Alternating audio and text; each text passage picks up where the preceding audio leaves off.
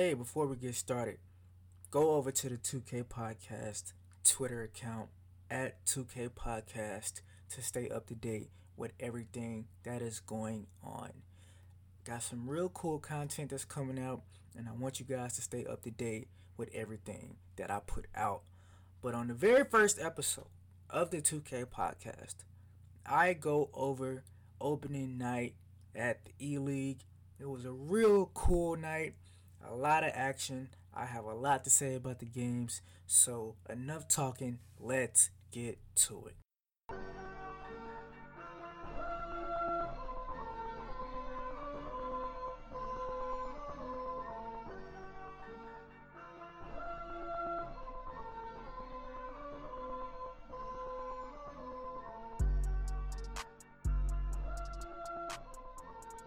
Okay, so check it out. I had a lot of fun watching these games. I have to admit, it was a lot of fun. So this season is the first season that I've watched, so I'm relatively new to the players, the teams, and the personnels and things like that. So I relied a lot on the commentators to fill me in on things that I should probably know about the league. And they do a really good job of informing the audience on things that's happened in previous seasons, so we're not like completely lost on what we're watching. So all of the games are best of three, and the winner of the series basically gets credited for that win on the season. Now that's really cool because it allows teams to get more familiar with each other, and it also allows for the fans to see the adjustments that teams make. So the very first match of the night was the 76ers and the Raptors. Um, Long story short, it was a beatdown.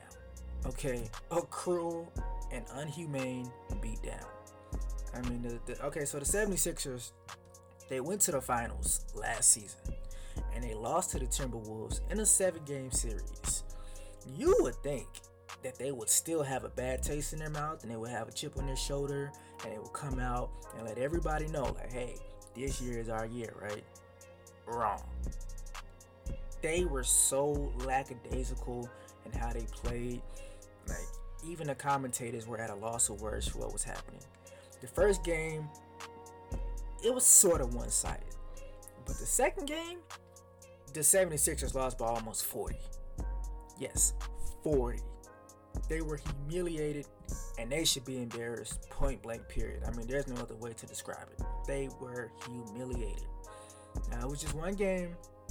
It's a long season. But this game right here for the 76ers, it was an embarrassment. I really hope they don't come out, when they play again, like they did opening night. But at the same time, listen, we have to give credit where it's due. Raptors defense was smothering. I mean, it was to the point where the 76ers couldn't even get a rhythm. And I felt like Sick One, the center on the Raptors, he established himself as the best player on the court. I mean, as soon as the jump ball happened, he was bringing the ball up the court. He was hitting the cutters. He was putting the ball on the ground, attacking the hoop. This is the center doing this, not the point guard. The center. He damn near had a triple-double in the first game. He did have a triple-double in the second game. Okay? Now, again, I'm not overreacting. Yes, it's just one game, and it's a long, long season.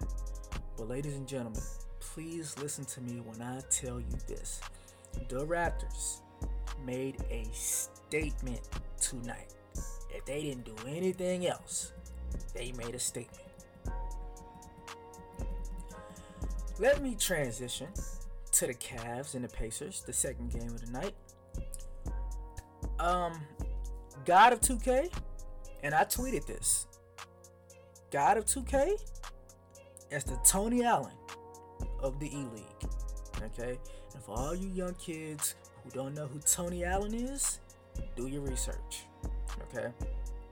As soon as I saw God of 2K full court press the ball, I already knew what he brought to the table.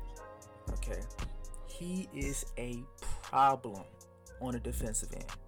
When the commentator said that he won Defensive Player of the Year last year, I didn't even blink. Like, I was like, of course he did.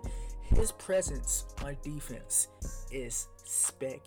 spectacular where you can actually just look and say, oh yeah, he's the best defender probably in the league. All right. I think I seen enough defense tonight from God of 2K to say he is the best defender in the league. All right. He wasn't necessarily getting steals and blocking shots. He was just making it really tough for Bohio to get comfortable. Bohio is the Pacers point guard. He was all in Bohio's shorts. And I do believe that Bohio played a really good game. But I felt like God of 2K was really being a pest on the defensive end, not letting him get comfortable. Alright, so pretty much the Pacers lost game 1, and they really lost game 1 in the third quarter. For some reason, in the third quarter of game 1, the Pacers just stopped playing defense. I mean, they was just letting the Cavs shoot open threes, and the Cavs just went on a run that the Pacers just couldn't recover from. But game 2 really kind of gave us a feel for, who these two teams really are. Strainer. Okay, Strainer is the Cavs point guard. He really struggled in the first half of game 2. I mean, he would get to the paint, he would high step, it'll be two defenders around him, and he just wouldn't know what to do. I mean, he would pass it to somebody, turn it over, or he'll just go up and miss. Like, he didn't know what to do. And he had a terrible first half. I mean, he even went into the second half. I think he was cold at one point. Like, he had the cold tempo next to his name. He was struggling that bad.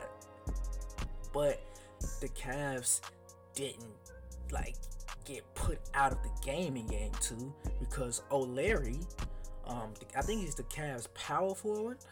I mean, O'Leary just kept making plays that, one or two more baskets from the Pacers are putting the Cavs away. But O'Leary would just get a rebound here, an assist there, a putback here, that'll just keep the Cavs in the game. And I was just like, Pacers, please, just score one more time to put these guys away. They couldn't do it. O'Leary would not let them go away. And, the Pacers went into halftime with a nice, sizable lead, but not a lead where you just felt like they were going to be able to sustain it. And Jomar and Wolf, the Pacers power forward and center, they had a really strong outing in the first half. I think they had about 12 rebounds and 7 steals combined. I mean, their presence was really felt. But again, you just knew, at least I just knew, the Cavs were going to make a run at some point because they were just hanging around. They didn't get put away. And I wasn't sold on the Pacers. As much as they had the lead, as well as they were playing, I just knew the Cavs were going to come out in the third quarter and take the lead. And that's exactly what they did. Just like in game 1, in game 2, in the third quarter, the Cavs just went on a run. That's basically what happened. I mean, Strainer, he found his stride. O'Leary just continued to be sensational like he was in the first half. And God of 2K, the best defender in the league, continued to show why he was the best defender in the league. Alright? Listen, man, the Cavs, they're going to be a problem. There's no other way to put it. The Cavs are going to be a problem. And it's just, again, I don't want to overreact because it's just one game. And, it's a long season. But I really like what I saw from the Cavs. Sometimes you just have to go with your gut and go with your instincts. If I'm wrong, I'm wrong. But I think the best team won tonight, and that was the Cavs. And I expect the Cleveland Cavaliers to make a run this season. Hey, I got a question for you. Why haven't you followed the Twitter profile yet at 2K Podcast? What are you waiting for? All right, if you want to stay up to date, if you want to know everything that's going on, if you want, extra coverage of the E-League, cool 2K content, gotta follow it, man. You gotta follow 2K Podcast. Stop wasting your time. Go over there, do it right now. All right, do not return to this podcast until you go follow at 2K Podcast. All right, back to the show. After the first few possessions of CB13 of the Warriors and Bash of the Kings, I knew we were going to be in for a treat. Listen, CB13 is a great point guard, okay? If you want to start a team, if you want to build a team, you want somebody like CB13 running the show. All right, the way that he can read and dissect defenses and get to the rack is crazy. All right. Now in game one, B Smooth and Slaughter for the Warriors played really well. I mean, the Warriors were clicking on all cylinders in game one. They were very patient, they weren't forcing things, and they were just taking what the defense gives them. Okay, that's all the signs of a good team. And B Smooth really impressed me. He had some huge plays down the stretch of the fourth quarter of game one. And I really like Bash. He has the dribble moves figured out. Okay, he knows what he's doing with that analog stick. All right, and he didn't want to lose game one. I think he had 41. Let me just say this: the point guard battle was everything I thought it was going to be and more. Especially in game one, like that was fun. Games like that are always fun for the viewer to just watch guards just go at it back and forth. And in game two, the Warriors just had the Kings number. I mean, the Kings were fighting to try to make it close, and they did make it close, but the Warriors were just a better team, and they won. And that's why they won both games, one in game two. Listen, the Warriors have a lot of talent in terms of putting the ball in the basket. It's going to be really fun to see the problems that they give defenses throughout the season. So the final game of opening night, the Hawks and the Mavericks. Very one-sided, didn't really get to watch much of the first game because it was a blowout and the Kings and Warriors were a much closer game. Obviously, they wanted to show us a closer game. But the second game, I was really tuned in. The commentator said that the Mavericks have all played with each other, and honestly it showed, especially on the defensive end. I felt like the Mavericks were very crisp on their rotations, especially Pete, the baller, and Spark, the power forward in the center for the Mavericks. The way that they rotated from the paint to the perimeter to cause turnovers, which will lead to fast break buckets, honestly it just really showed their basketball IQ. And apparently they have a player on their team. His name's Dimes. He used to play the point guard position last year, and now he's playing off the ball. And then the commentator said that he played power forward. I mean, listen, anytime you have somebody like that can play multiple positions, I mean, even from the 1 to the 4, that means that player has IQ. And obviously everybody has IQ if they're in the E-League. But it still levels to the IQ. You know, I don't think everybody in the E-League can play the 1, the 2, the 3, or the 4. I mean, that's versatility. In terms of knowing how to play the game of 2K as a team, how can the Mavericks not be number 1? I mean, they're just another team in the E-League that's posed to make a run this year. Before we talk about the Hawks, let me ask this question. Can we please mic the players up? I really enjoyed seeing BP from the Hawks get hyped when his controller disconnected. I mean, obviously, nobody knew what he was saying. But I want to see emotion. You know, it's easy for me to enjoy the game when people playing the game are emotionally involved. All right, I'm all for micing the players up. I want to see you scream when you get an and one. I want to see you get hyped because then I get hyped, and when I get hyped, everybody's hyped and everybody's having a good time. Let's mic up the players at some point throughout the season. I think that'll be really, really cool if 2K was to do that. I'm hearing the commentators asking who's going to be the Robin to BP's Batman. I mean, I'm guessing they're implying that he doesn't have enough help consistently. Listen, if that's the case, and that's really what it looked like tonight, it really looked like BP didn't have much help out there. If it's going to be like that for the entire season, the Hawks are going to be in for a very, very, very long season. Okay? You're questioning whether or not you can get 2 people to show up when some of these teams have 3 players that can step up on any given night and make plays.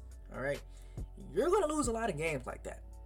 There's no other way around it. You need somebody to step up for the Hawks because BP can't do it by himself. All right, he's going to have to learn how to trust his teammates, and they're going to have to step up, and they're going to have to be, available and ready for the moment. Because if BP has to do everything, I mean, I understand the E-League, the point guard is ball dominant. He's going to have the ball in his hand 70% of the time, but come on, man. Somebody just got to help this man, because you're not going to beat the Cavs. You're not going to beat the Warriors. You're not going to beat the Kings, the Raptors. You're not going to beat any of these teams just relying on one person. It's just not going to happen. It's just not going to happen. So hopefully the Hawks, they learn from this, and when they come back for the next game, everybody's involved and everybody's stepping up to the plate. Because again, if not, it's gonna be a long season. All right, that's it. That's the end of the opening night podcast. I couldn't live tweet during opening night because something came up. But you can rest assured that I will be live tweeting for day number 2. Live tweeting from every single game. All right, and it will be from my Twitter account at 2K Podcast, which you should be following by now. If not, please head over there. Make sure you follow, stay up to date, give me a shout out, whatever. Please be sure to follow and follow along and be a part of the movement, man. It's going to be a great season. All right. But until then, I'm Prophet, and I'll see y'all tomorrow.